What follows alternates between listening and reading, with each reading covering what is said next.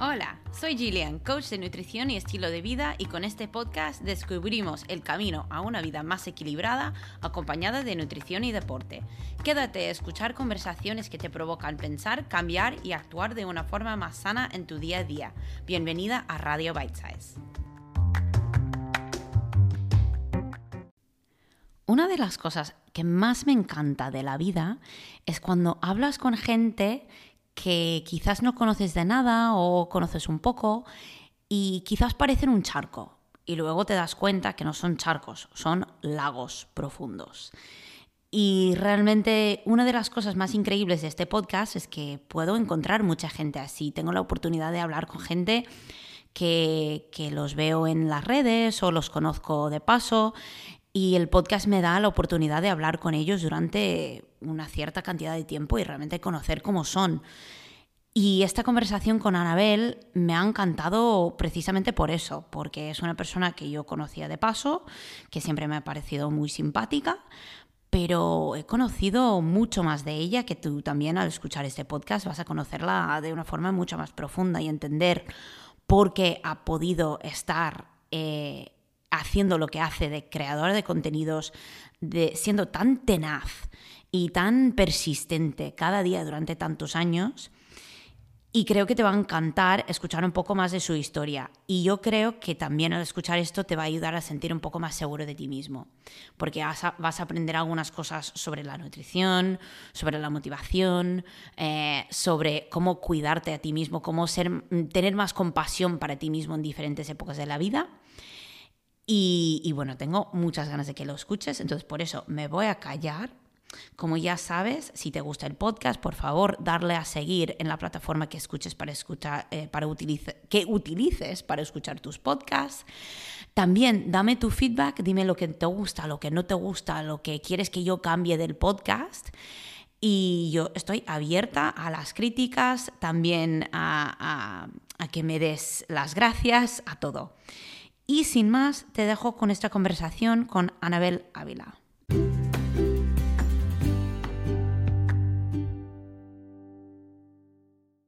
Hola y bienvenidos a otro capítulo de Radio Bite Size. Esta semana estoy aquí con Anabel Ávila, que también puede ser que la conoces como Anabel Pump, y tengo muchísimas ganas de hablar con ella. Seguramente que va a ser una conversación súper interesante, pero primero yo quiero que ella se presente un poco a sí misma para que, si no la conoces ya, pues que la conozcas un poco mejor. Anabel, muchas gracias por estar aquí. Cuéntame, ¿qué te ha llevado a estar aquí hoy conmigo? ¿Quién eres? Bueno, pues hola a todos, soy Anabel Ávila, soy creadora de contenido, que me gusta mucho más ese nombre que de influencer, aunque, bueno, así nos imaginamos un poco cuál es mi trabajo, y sobre todo pues me dedico a compartir temas sobre CrossFit, sobre paleo y ahora también sobre mi maternidad, porque justo hace 10 meses, 11, que he sido mamá. Pues muy guay, muy guay. La verdad que, bueno, primero de todo, felicidades, que bueno, ya ha sido ha pasado tiempo, pero es que tu trayectoria me interesa muchísimo, porque claro, tú empezaste el camino no estudiando deporte ni actividad física ni nada. O sea, ¿cómo comenzaste este camino para llegar a crear contenido? Que, por cierto, la gente piensa que ser influencer es difícil. O sea, crear contenido es un trabajazo. Bueno, pues como todos los trabajos tienen la parte más, bueno, vistosa, ¿no? Y la parte menos bonita, que es la que no se ve, donde hay que hincar codos, ¿no? La verdad es que cuando tuve que decidir lo que quería estudiar, no lo tenía muy claro y acabé haciendo administración y dirección de empresas, que no tiene nada que ver con CrossFit ni a lo que me dedico ahora, ¿no? Y fue un poco sobre la marcha, nos fuimos a vivir a Australia y yo allí me daba cuenta de que echaba mucho de menos el deporte, que empecé a formarme como instructora de Body Pump y de CX Works. Son estos programas del SMIL, ya no sé si la gente se acuerda de eso, que parece Sí, ya algo... yo me acuerdo que yo hacía body pump y yo hacía body pump en una época que yo estaba aprendiendo mucho más sobre el deporte, y me acuerdo de ir a una clase y pensar, pero si llevo 20 minutos mirando a la gente hacer cosas y es como, ¿qué está pasando? ¿Qué está pasando aquí? Porque claro, tienes 50 personas en una clase y es imposible. Pero Sí, sí. es divertido, ¿eh? Es divertido. Sí, es diferente, no es un grupo tan reducido como en una clase de CrossFit, pero yo creo que es una buena iniciación a las pesas, que mucha gente tiene miedo. Es un buen punto de partida, creo. Y bueno, cuando volvimos a España de Australia, digamos que pensé otra vez en retomar mi carrera profesional bueno, en la administración o en un departamento comercial de empresa y me di cuenta de que no encajaba allí ya. Entonces tuve un despido, supongo que también eso me empujó, ¿no? A tener que buscar una alternativa y a partir de ahí fue Dida que me animó muchísimo a decir, bueno, si era lo que más disfrutabas, si te encanta, pues sigue por ahí, ¿no? Entonces me formé como entrenadora personal, como nutricionista deportiva, abrí el blog y hasta el día de hoy. Qué guay, qué guay. Pues primero de todo, es increíble porque yo creo que muchas veces pensamos, no, es que yo me he formado de X, entonces tengo que trabajar de eso. Y muchas veces nos podemos frustrar mucho intentando como luchar contra lo que nos está diciendo el instinto. Porque claro, tu instinto te estaba diciendo que te encantaba hacer una cosa, pero la sociedad o la realidad te estaba diciendo, no, pero tienes que hacer lo otro. Entonces, Totalmente. para ti, cuando tú empezaste a entrenar a otras personas o darles pautas nutricionales, ¿qué es lo que notaste sobre la gente en general? ¿Qué les faltaba? Bueno, de uno a uno, así como entrenadora personal, lo que les falta a la mayoría es motivación. Motivación porque llegaba a un punto en el que yo sabía que mis clientes podían ser autónomos, habían aprendido bastante como para intentar entrenar ellos por su cuenta, pero no eran capaces de hacerlo, seguían requiriendo de mis servicios, ¿no? Entonces, la motivación creo que es lo que más falta, porque luego al final el conocimiento está ahí, cualquier persona se puede empapar, ¿no? Si le interesa, pero creo que les Sí. falta una motivación sobre todo. ¿Y qué cree? Porque claro, luego vemos en el entorno de CrossFit, la gente va motivadísima. Entonces, claro, que tú que has estado en esos dos entornos, ¿qué ves que es la gran diferencia entre una persona que está pagando a un entrenador personal y en el momento que el entrenador no está, pues deja de ir? Y en CrossFit, que es como, aunque el entrenador no está, todo el mundo está en open box, yendo por su cuenta, intentando hacer demás. ¿Qué es la diferencia ahí? Bueno, yo creo que en CrossFit consigues esa sensación de arropo, de comunidad, que parece muy guay, que es porque todo el mundo lo dice, pero existe, o sea, es real ese sentimiento de pertenecer a un grupo que te ayuda a que seas constante en el entrenamiento y a que vuelvas. Entonces yo creo que al final la adherencia, ¿no?, al programa es lo que hace que Sí, tenga éxito, entonces tú ves resultados, entras en una espiral positiva en la que pues cada vez quieres ir más porque ves que vas avanzando, te ves mejor y sí. así seguimos. Sí, estoy totalmente de acuerdo y es curioso lo que has dicho de la motivación, porque yo personalmente, yo no soy muy fan de la motivación. Yo veo que la motivación es un poco falso, porque claro, la motivación es lo que, claro, nosotros estamos hablando a principios de enero, que todo el mundo está motivadísimo, porque claro, dicen, uff, es que claro, Navidades, Reyes, no sé qué, y ahora están motivadísimos, pero claro, ¿qué va a pasar? Que ya sabemos que llega febrero y esa motivación se ha ido. Entonces, en tu caso, porque tú ya llevas muchísimos años haciendo esto, ¿qué te motiva a ti a seguir? O sea, ¿qué es lo que a ti te ha ayudado a tener adherencia durante tantos años? Yo creo que el disfrutar y el que no sea una obligación, o sea, aquel que hace deporte porque sé que lo tengo que hacer, que dicen que es bueno, es como, bueno, el mismo ejemplo que tú has dicho de que la gente ahora está muy motivada en enero y en febrero ya se les ha olvidado la motivación, ¿no? Creo que cuando disfrutas de lo que haces y le encuentras un significado, es cuando lo conviertes en una parte de tu estilo de vida, que es que realmente quieres que integrarlo en tu día a día porque quieres hacerlo de verdad. Sí. ¿Y cómo lo hiciste tú? Ahora mismo con la maternidad o... Bueno, es que de hecho, claro, yo me imagino que ha cambiado mucho en estos años. Entonces, me imagino que la motivación para ti, la adherencia para ti hace 5 años ha sido muy diferente de lo que es ahora. Entonces, si me puedes explicar un poquito esa trayectoria, me encantaría saberlo. Claro, han habido todo tipo de fases que creo que es bueno y que todo el mundo pasa por momentos en los que puede dedicarle más tiempo, momentos en los que menos. Entonces yo comencé haciendo CrossFit y no me había borrado el gimnasio. Entonces creo que como a muchas personas hacían una clase de CrossFit un día, luego volvían al gimnasio y decían, ay, pero si yo iba a hacer piernas o pecho o espalda y ahora ya tengo agujetas de ayer, ¿ahora qué hago? ¿No? Y cuesta un poco mantener las dos cuotas, la verdad. Sí, Al final das el salto y dices, venga, va, que soy capaz de ir a alguna clase más de CrossFit, ya me borro del gimnasio, ¿no?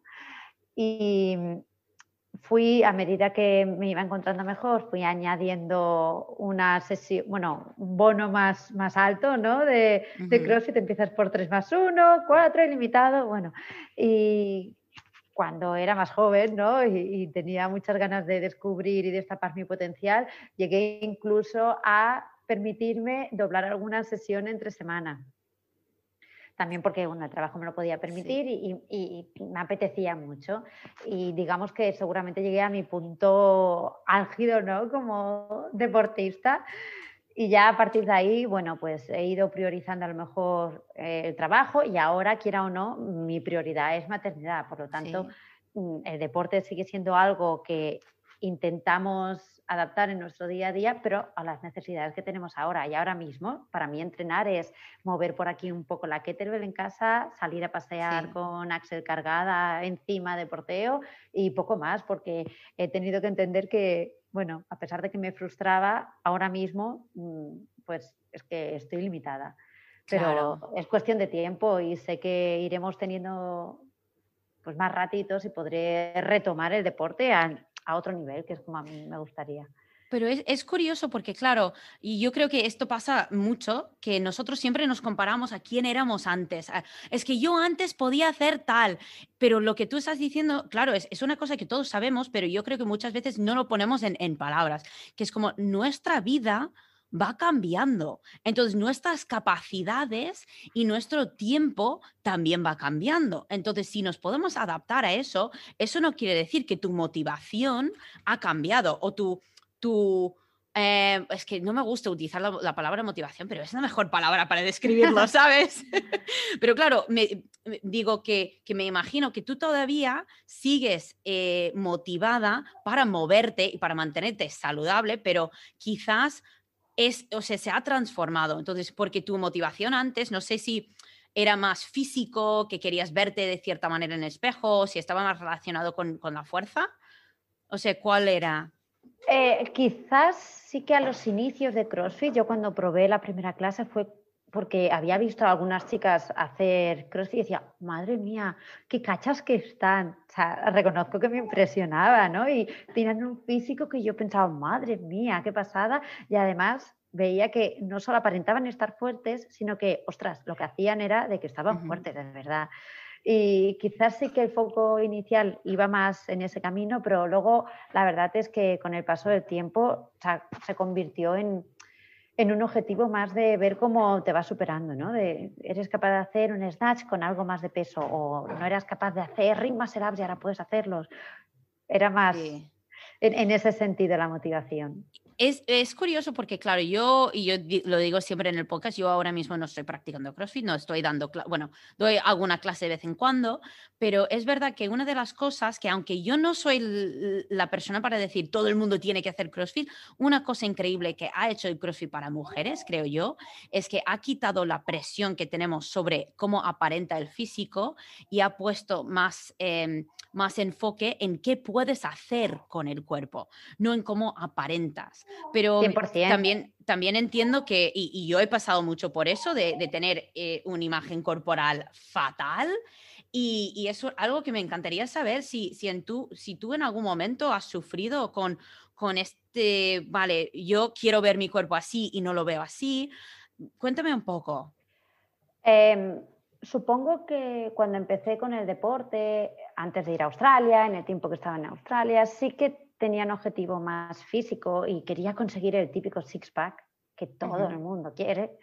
Y han sido los años y la experiencia que me ha hecho entender que cada cuerpo está diseñado de una manera que lo que podemos hacer es encontrarnos de la mejor manera posible, pero dentro de nuestro cuerpo. No podemos pretender tener el cuerpo de otra persona.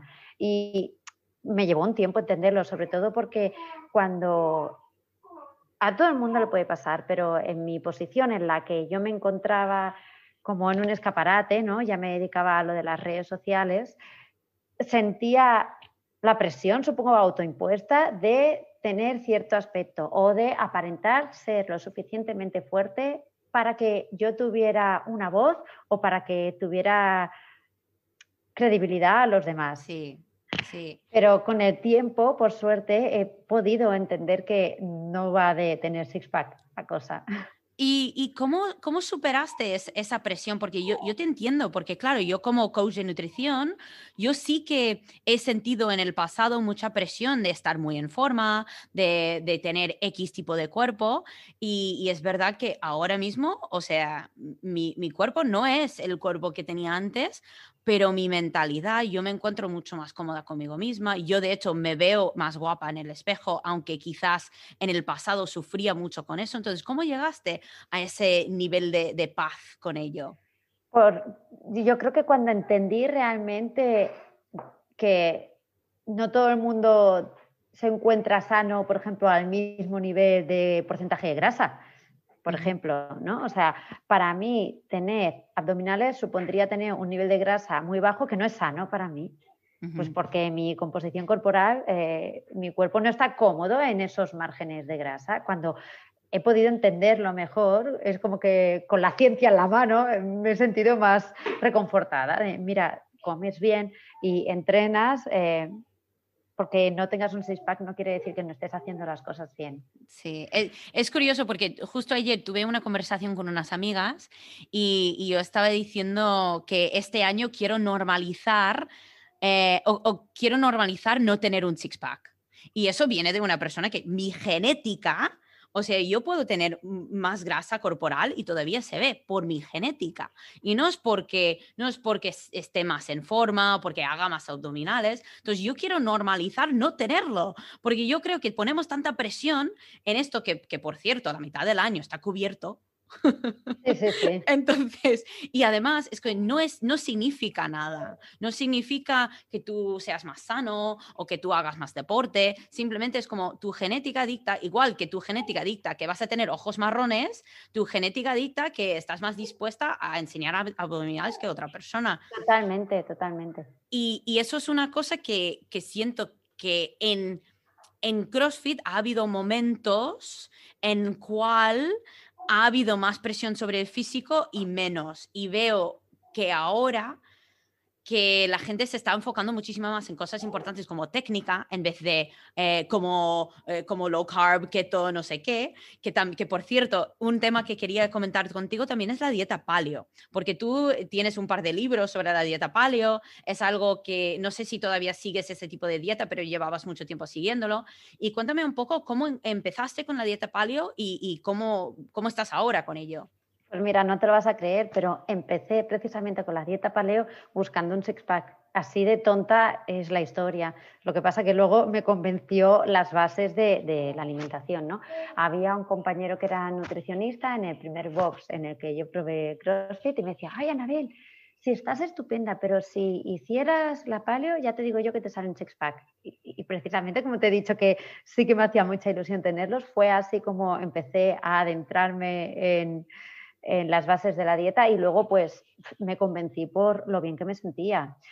Al fin y al cabo le podemos poner el nombre que queramos a la dieta, pero consiste en huir de alimentos procesados y recuperar la comida lo más natural posible, los alimentos como tal, frutas, verduras, carnes, pescados, frutos secos y un poco pues intentar evitar lácteos, legumbres, que las digestiones a lo mejor no son tan cómodas. Y como me encontraba tan bien, pues adopté ese estilo de vida y dirá que al principio no lo era.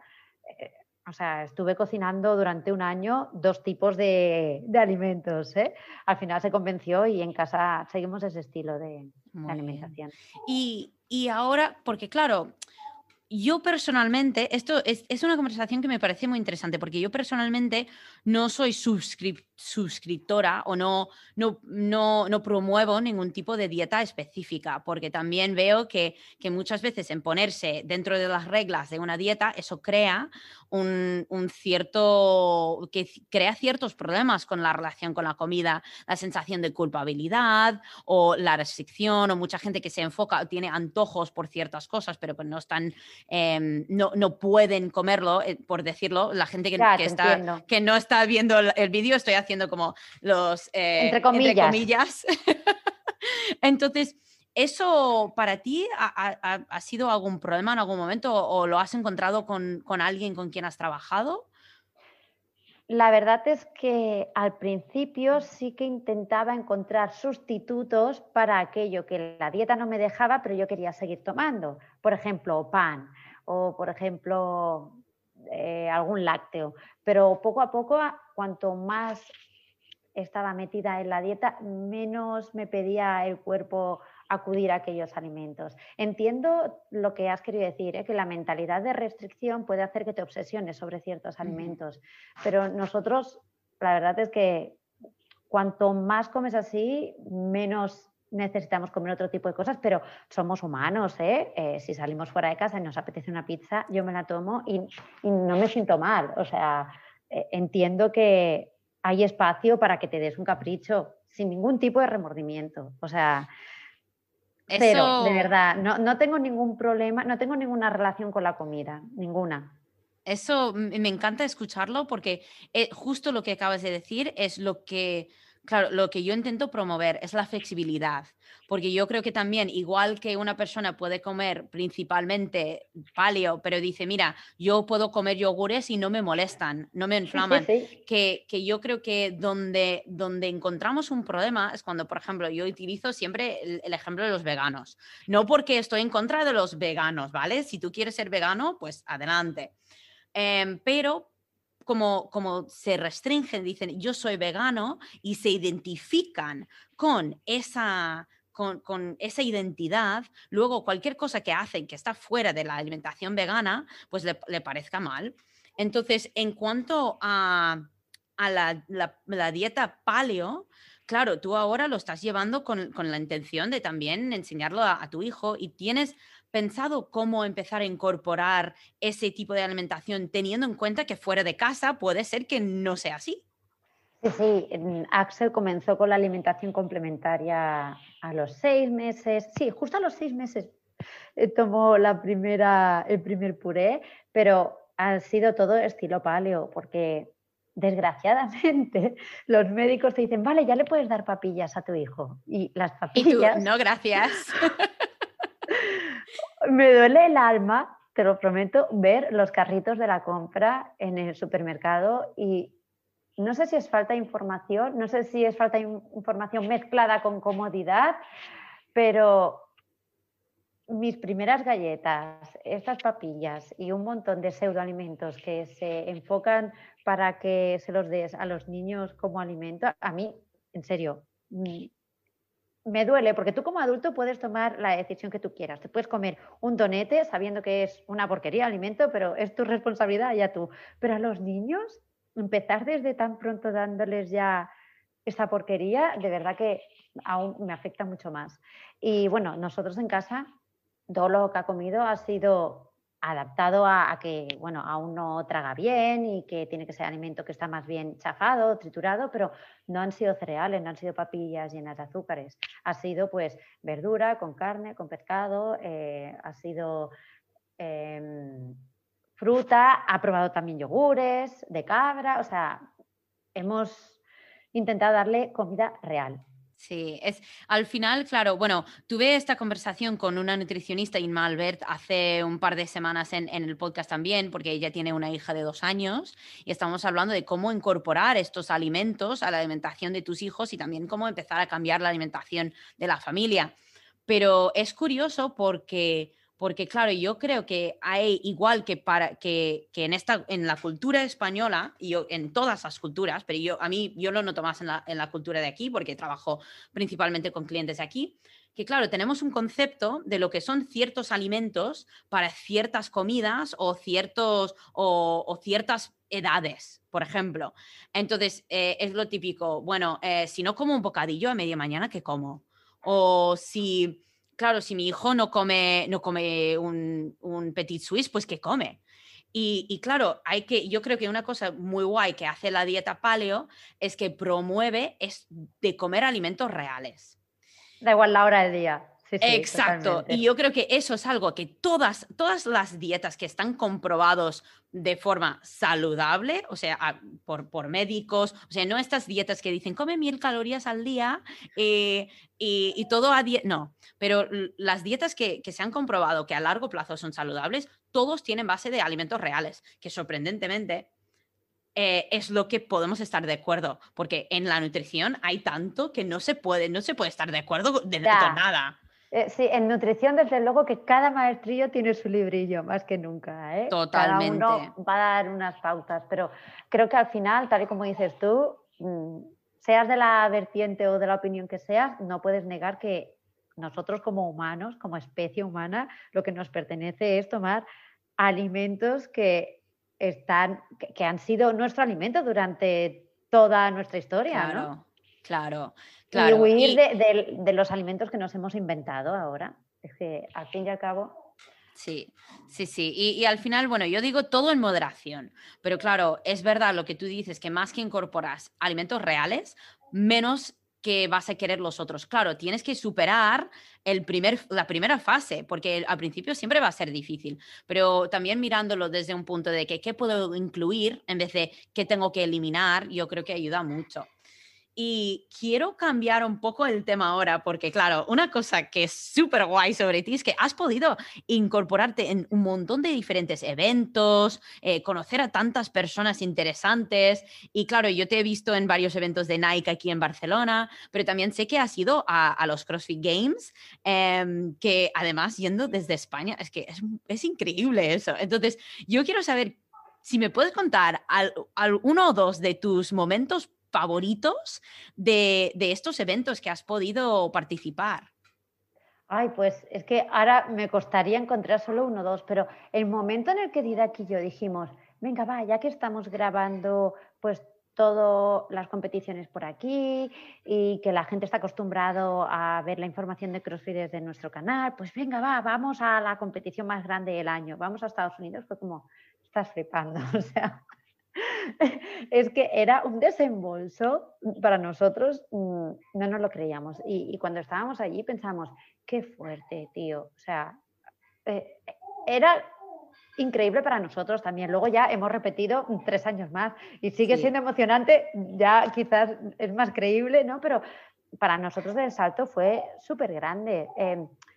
Acostumbran a contactarnos empresas, esto te lo voy a notar, te lo voy a explicar como algo anecdótico, ¿eh? Diciéndonos, mira, tenemos este producto, a ver si nos puedes ayudar a promocionarlo, porque somos una empresa pequeña. Y yo siempre pienso, ¿y qué os pensáis que es Anabel Ávila? O sea, Anabel Ávila es yo y mi marido intentándolo hacer todo. O sea, cubrimos este deporte todo lo que podemos, pero tenemos limitaciones, somos dos. Sí. Y eso, bueno, sin desviarme, cuando nos vimos allí en los games, estábamos alucinados. Hay mucho trabajo, era grabar todo el día, llegar al hotel, editar como locos. Didac se acostaba a las tantas acabando el vídeo para luego madrugar y ser el primero en la cola para poder llegar y coger un buen sitio. O sea, es una semana que es súper divertido, pero que la gente no confunda lo que es ir a ver a los games como espectador o ir a ver los games para intentar cubrir el evento. Claro, yo creo que allí eso es algo que la gente ve los influencers y ve la foto, pero no sabes todo lo que hay detrás. Entre evento y evento dices, ay, pues voy a intentar hablar con aquel y lo entrevisto. Entre evento y evento voy a actualizar los resultados en la web. O sea, es un no parar. Nos encanta. No volvería a una oficina a trabajar de administrativa, pero hay mucho curro también, evidentemente. Sí, sí, yo creo que ahí, claro, hay que respetar, como una persona que también intenta crear contenido y voy intentando mejorar cada vez, o sea, Claro que respeto sí. muchísimo el esfuerzo que requiere crear contenido de calidad. Y luego, claro, si tú puedes explicar, porque yo creo que eso es muy interesante para toda la gente que no sabe exactamente, porque solo ven el vídeo de Anabel Ávila pasándose de puta madre en los games, pero para tener un vídeo así, o un vídeo, por ejemplo, cuando hiciste del fin de semana de Freakest aquí en Barcelona, ¿qué tipo de trabajo tienes que hacer para llegar a tener ese producto final? ¿Cómo es ese Bueno, proceso? pues primero de todo es que esto sería imposible si no fuera por Didi, yo creo que ya lo sabe todo el mundo, ¿no? Pero él se dedica a grabar los vídeos y luego hay que llegar a casa, hay que editar. Ya tiene, digamos que, cierta facilidad teniendo en cuenta que tenemos más de 700 vídeos a las espaldas, pero luego hay que editar ese material y hay que subirlo a YouTube y hay que estar pendiente de los comentarios y bueno, es algo más que simplemente estar ahí y ya que estoy me grabo. No, no es así. Pero bueno, y constancia, ¿no? Hay mucha gente que a Sí. lo mejor le ha gustado o le ha llamado la atención, le ha parecido atractivo crear un canal de YouTube y luego no continúan porque hay mucho trabajo detrás, son muchas horas y cuando comienzas, pues no sé qué se hace a la gente a la idea, pero a lo mejor se piensan que ya empiezas con un contrato con una marca que te permite dedicarte a eso 100% y muy lejos de esa situación. La realidad es que te encuentras trabajando prácticamente gratis o poniendo dinero porque te has tenido que comprar una cámara, porque has tenido que invertir ese día en ir a cubrir ese evento, porque no estás trabajando tú y ganando dinero. ¿Sabes? Los comienzos son duros, como en cualquier proyecto en el que te metas, ¿no? Pero muchos creo que se desaniman porque creen no ver resultados lo suficientemente rápidos. Y nosotros Sí. comenzamos a grabar en el 2013. Estamos en el 2020. Tenemos ahora más de 2021 estamos, 2020. 2021. Perdón. Son muchos años, Sí. como se dice, picando piedra para empezar a ver el primer euro y decir, bueno, va, esto va bien, vamos a seguir. Durante muchos años, tanto Didac como yo mantenimos nuestros trabajos porque necesitábamos seguir teniendo un apoyo económico antes de volcarnos completamente en anabelavila.com. Y entonces yo creo que quien resiste, quien aguanta, quien está dispuesto a pasar por ese sacrificio durante años y lo hace sobre todo porque le gusta, es el que al final pues puede mantenerse, ¿no? Pues hay un paralelo con la nutrición y el deporte ahí, ¿no? Que al final es seguir picando piedra porque al final Claro, es un trabajo que tienes que seguir y si no disfrutas de ello, que yo creo que allí vas a fallar siempre, sea cualquier cosa. Y una cosa que también me interesa saber, porque he escuchado, bueno, es algo que a mí me pasa bastante y he hablado con varios amigos que también, cuando estás creando contenido, cuando estás poniendo lo que es tu corazón al público, estás enseñando mucho, es vulnerable eso. Entonces, ¿te pasa alguna vez el síndrome de impostor? Que sientes o no sé si sientes insegura en algún momento y cómo lidias con eso. a ver, es mucho más fácil sentirse inseguro cuando estás comenzando, cuando no tienes un respaldo, la verdad, y que te lo cuestionas todo y piensas, madre mía, ¿qué van a decir de mí? Eso te lo preguntas mucho más al principio que luego. No te digo que ahora te dé completamente igual, pero yo estoy en una fase ahora mismo en la que ya no me cuestiono ni mucho menos las cosas como antes. Antes por cada vídeo que subía yo lo tenía que volver a ver, le decía a Dida que lo quería supervisar a pesar de que yo lo había grabado, ¿no? Ujú. Porque quería asegurarme de qué imagen iba a proyectar y luego al final te das cuenta de que quien quiera encontrar faltas a tu trabajo, porque sí, el puro hater lo va a hacer igual, hagas lo que hagas. O sea que creo que te tienes que sentir orgullosa de lo que tú has hecho bajo tu punto de vista sin intentar que a todos les vayas a agradar porque va a ser imposible. Y claro, Sí, esto es mucho más cómodo cuando ya saben que eres Anabel Ávila y que vienes a grabar un vídeo de CrossFit que cuando tienes 4 suscriptores y uno es tu madre y el otro es tu vecina y vas por ahí diciendo que vas a grabar vídeos y te dicen, pero esto para qué, vas a perder el tiempo. No sé, ahora entiendo que es mucho más fácil sentirse confiada del trabajo que hago, pero para llegar aquí tuve que pasar por esa fase en la que me lo cuestionaba todo sí. también. Y es increíble escucharte decir eso porque yo creo que, o sea, tienes muchísima razón, que todos al principio nos dudamos, pero a mucha gente se dejan vencer por eso. Entonces se deja, es como, guau, esto es muy difícil, bueno, quiero hablar de los haters. Eso es otra pregunta que tengo para ti, porque lo de los haters, claro, yo tuve mi primer hater y fue como, qué guay, tengo un hater, cómo mola. Pero claro, yo creo que eso de tener la tenacidad, ser tenaz es una palabra en español, ¿no? No lo estoy Sí, sí, inventando. sí, sí, no, no, A veces invento palabras. no Entonces, pasa nada. ser tenaz, ¿tú crees que eso es parte de quién eres de forma natural o es algo que has tenido que aprender? No, soy cabezona, lo soy. De Pero puta madre. de naturaleza ya para todo lo que hago. Desde bien pequeña mi madre me cuenta anécdotas y soy muy cabezona. Sí, entonces, ¿tienes algún tipo de consejo para alguien que dice, buah, es que estoy empezando algo, me está dando mucho miedo, ¿qué hago? Yo creo que lo más importante es que encuentren pasión por aquello que se quieren dedicar, sea el proyecto de lo que sea. Estamos hablando de CrossFit, nutrición, da igual, como si es hacer ganchillo, o sea, algo que te guste mucho, porque va a ser la única forma en la que estés dispuesto a volcar un montón de horas en las que quieras innovar, mejorar, hacer más cosas. Eso es la base, que le pongas Sí. cariño.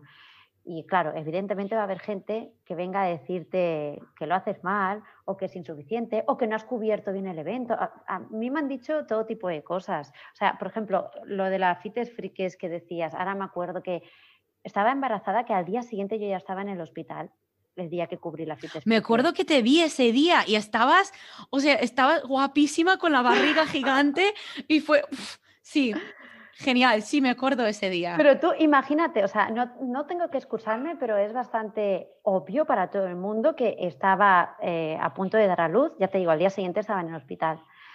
Y aún hubo gente que le pareció que no hice buena cobertura porque me tuve que ir antes de la final porque no me encontraba bien. O sea, se entiende, ¿no? Sí, Que no te encuentres sí. bien. Bueno, Y que echen la culpa a Axel, por favor. pobrecito. Pero quiero decir, si no tengo que explicárselo a todo el mundo, piensas que los que te critican por eso, quizás es que no dan para más, ¿no? O sea, todo el mundo puede entender que lo hice de la mejor manera posible en las condiciones en las que estaba, teniendo en cuenta que lo hago porque me apetece cubrir el evento, no porque haya sido yo el medio de comunicación contratado por ese evento en concreto. Entonces tampoco puedes exigir más, ¿no? Pero aquel día, por ejemplo, me supo mal, pero no pude grabar la final, es que me encontraba mal, me tenía que ir a Sí, casa. sí. Pues aún hubo gente que se sintió mal porque parece que no hice una buena cobertura. Es un ejemplo cualquiera, ¿eh? Ahora que hemos hablado de Fitness Freaks, me he acordado. Entonces, siempre va a haber gente dispuesta a sacarle punta al lápiz, ¿no? O sea, si fuera por eso, no sacaría vídeos, porque siempre va a haber alguien que le parezca que el vídeo lo hubiera hecho de otra manera mejor. Sí, siempre va a haber alguien, o sea, no puedes agradar a todo el mundo. Y eso es como casi una mantra que empecé hace un par de años, que fue como, mira, tú no puedes agradar a todo el mundo, puedes intentar hablar a la gente a quien realmente quieres hablar y esa gente va a agradecer la honestidad, va a agradecer que seas directa, pero al final siempre va a haber alguien que no queda contento. Sí, sí, por eso que si dices, si a ese público no le tengo que dar explicaciones extras y conecta conmigo y me entienden y les gusta formar parte de la comunidad, que haya X personas que no tengan bastante, ya está, a lo mejor es no dedicarle más esfuerzo ni más tiempo, ¿no? Porque es mejor que pongas esa energía en seguir haciendo lo que haces para todos los demás, que por suerte son muchos más. O sea, al Exacto. final los haters hacen mucho ruido, pero no llevaríamos 8 años en YouTube si no fuese porque sí que hay un grueso más grande que disfruta del contenido que hacemos. Pues una persona me dijo, no sé, hace tiempo, porque yo me Sí. acuerdo, eso que te dije del primer hater que tuve, o sea, me supo súper mal, o sea, me sintió fatal, que, buah, es que por todo el amor que pongo en lo que hago, que me digan que hago mal, y luego alguien me dijo, mira, si tienes haters, estás haciendo algo bien, porque eso quiere decir que la gente está prestando atención a lo que estás haciendo.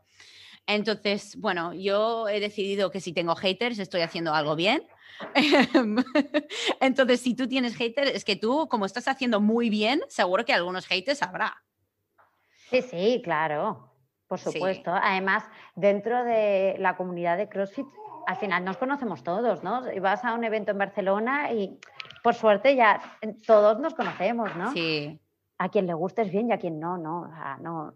Pero esto Exacto. como en la vida en general, o sea, no, no puedes esforzarte extra por intentar agradar a nadie.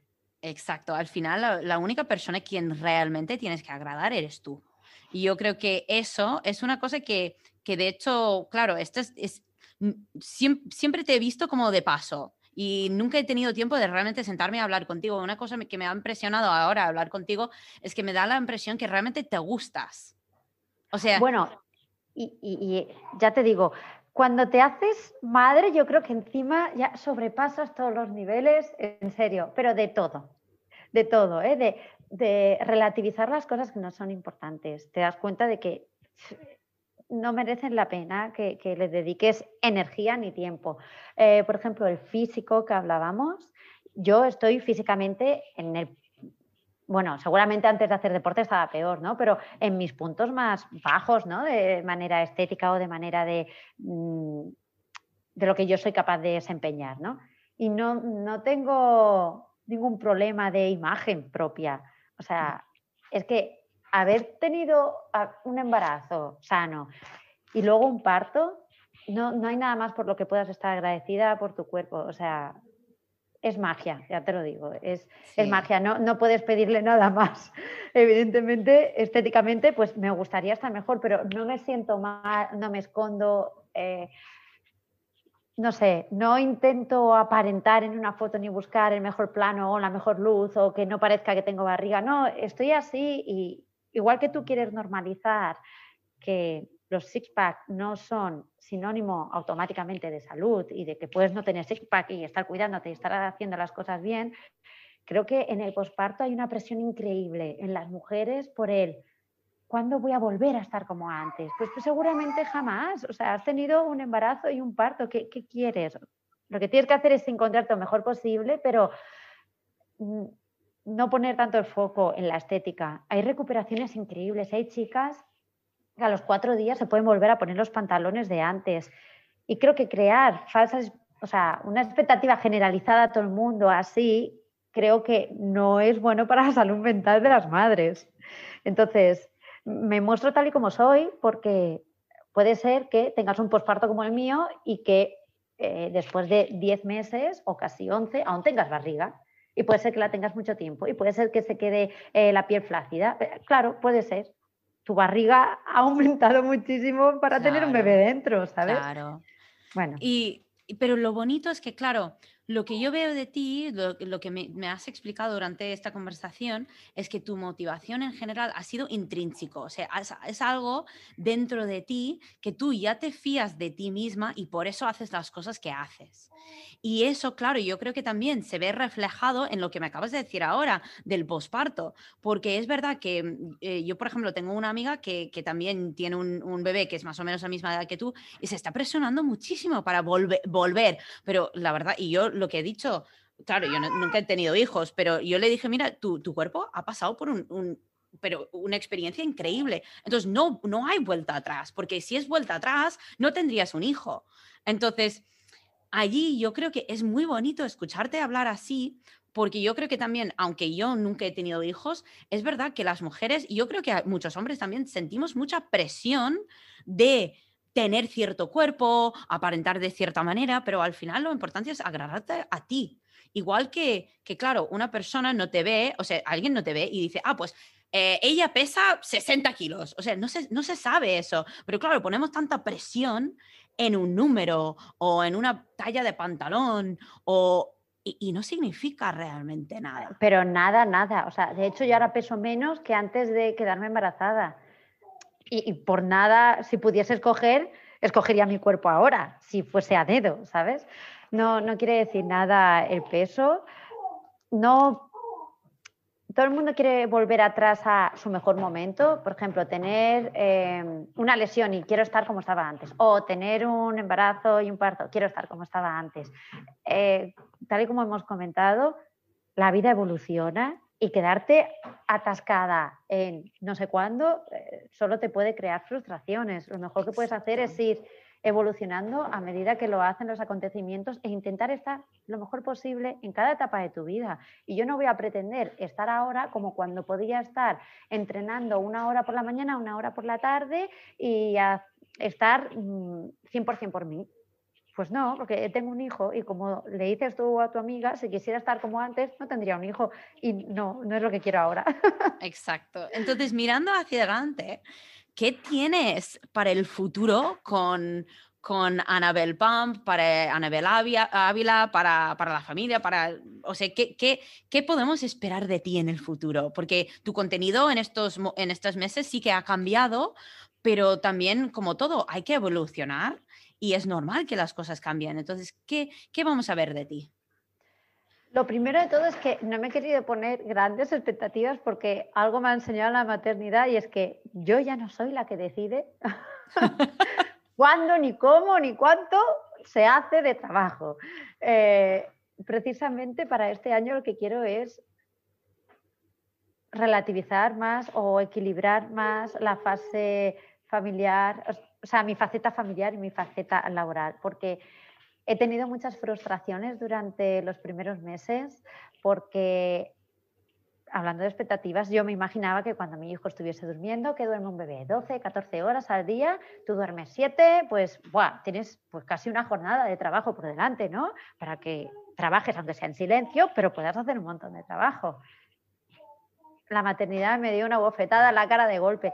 Mi hijo tiene 11 meses y solo duerme si yo duermo con él. Duerme al pecho y si me separo, se despierta. Lo he intentado, me voy sigilosa, me voy, como tú quieras, he intentado todo lo que tú quieras, pero se despierta. Entonces llega un momento en el que ya tienes que entender que ese tiempo tienes que estar por él y que solo tienes dos opciones. O intentas disfrutar de esta etapa el máximo posible, porque pasará. Todo el mundo que es padre me recuerda que esto pasa rápido y que luego lo echas de menos. O sigo frustrándome, ¿no?, conmigo misma porque no estoy pudiendo dedicar tanto tiempo como yo me esperaba al trabajo. Entonces, para dejar de sentirme mal, mi objetivo es disfrutar de la fase que tengo ahora y evidentemente me encanta mi trabajo, pero poder dedicarme cuando pueda. Muy Ese es mi bien, objetivo. muy bien. Pues seguro que vamos a ver cosas súper interesantes de ti. Sé que has sido muy activa compartiendo también tu actividad con Axel, porque eso es una cosa, lo que he aprendido de ti, lo que he visto de ti, es que el movimiento físico es algo muy importante, igual que la nutrición también es algo muy importante, es una gran parte de tu vida. Entonces es muy guay verte, no sentirte presionada ni mal por no poder entrenar como antes, y también involucrando a Axel en el movimiento diario que haces, porque yo creo que muchas veces en vez de ver oportunidades, vemos barreras, y veo que tú has visto una oportunidad. Es como, mira, si no lo puedo como lo hacía antes, lo hago de otra forma.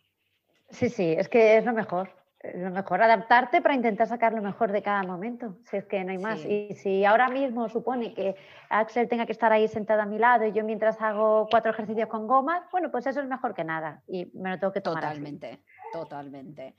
Y Anabel, muchísimas gracias por tu tiempo. Vamos a ir cerrando porque sé que Muy tienes bien. un pequeño niño que necesita tu atención. Pero si por si acaso la gente no te ha encontrado ya, que no creo que es muy viable porque seguro que ya te conocen, pero por si acaso, ¿dónde te pueden encontrar?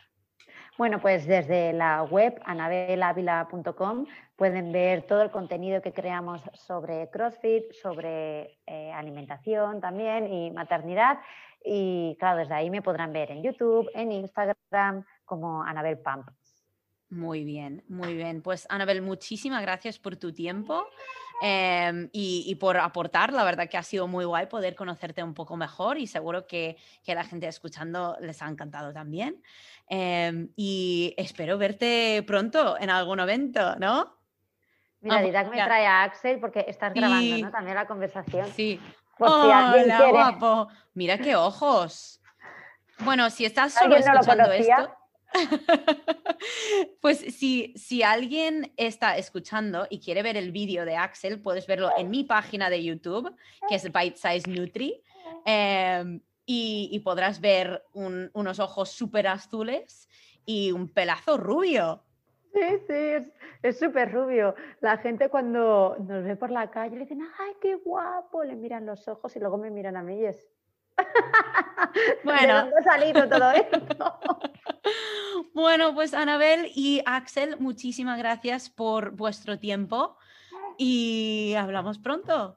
Muy bien, muchas gracias y un saludo a todos.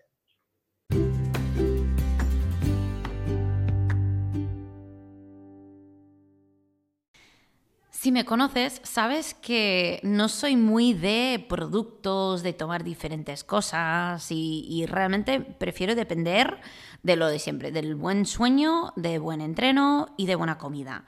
Pero hace unos años empecé a tomar los suplementos de GoPrimal y sinceramente se han convertido en productos que yo recomiendo a muchos de mis clientes, aunque siempre intentamos arreglar el tema de la comida primero.